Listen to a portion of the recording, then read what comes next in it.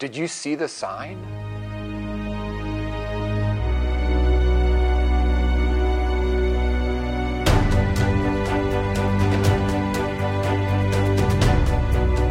Father Jonathan Meyer, and this is Rise Up. When I was young and hip in middle school and high school, there was the great song by Ace of Base.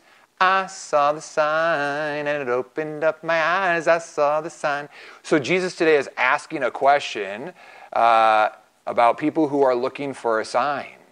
This generation is evil because it seeks a sign. My brothers and sisters, we don't need a sign. We have Jesus. We don't need to wait for some big event that's going to happen. I was meeting with someone yesterday and he's like, Father, do you think that this is the end times?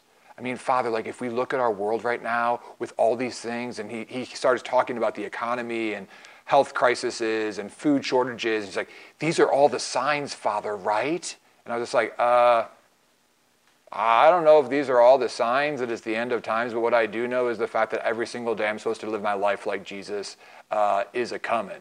Because he does come at every single Mass, body, blood, soul, and divinity. He does come upon the altars of this world when priests, through the power of the Holy Spirit, say, this is my body, this is the chalice of my blood. And that's the thing that is greater than Nineveh. Greater than Jonah, is that Jesus himself came 2,000 years ago, but he's also coming on our altars right now. So we don't need a sign. The only sign that we need is when Mass is being offered, because Jesus is there. The only sign that we need is like, when can I get to confession? Because Jesus is there. Don't wait for a sign. Just know that Jesus is with us. He's with us right now. He's going to be with us to the end of the world. And we need to live like it right now. So let's pray for that grace throughout these Lenten days to realize that Jesus is here with us right now. Don't wait. Don't wait to repent. Don't wait for something in the sky. Don't wait for something on television.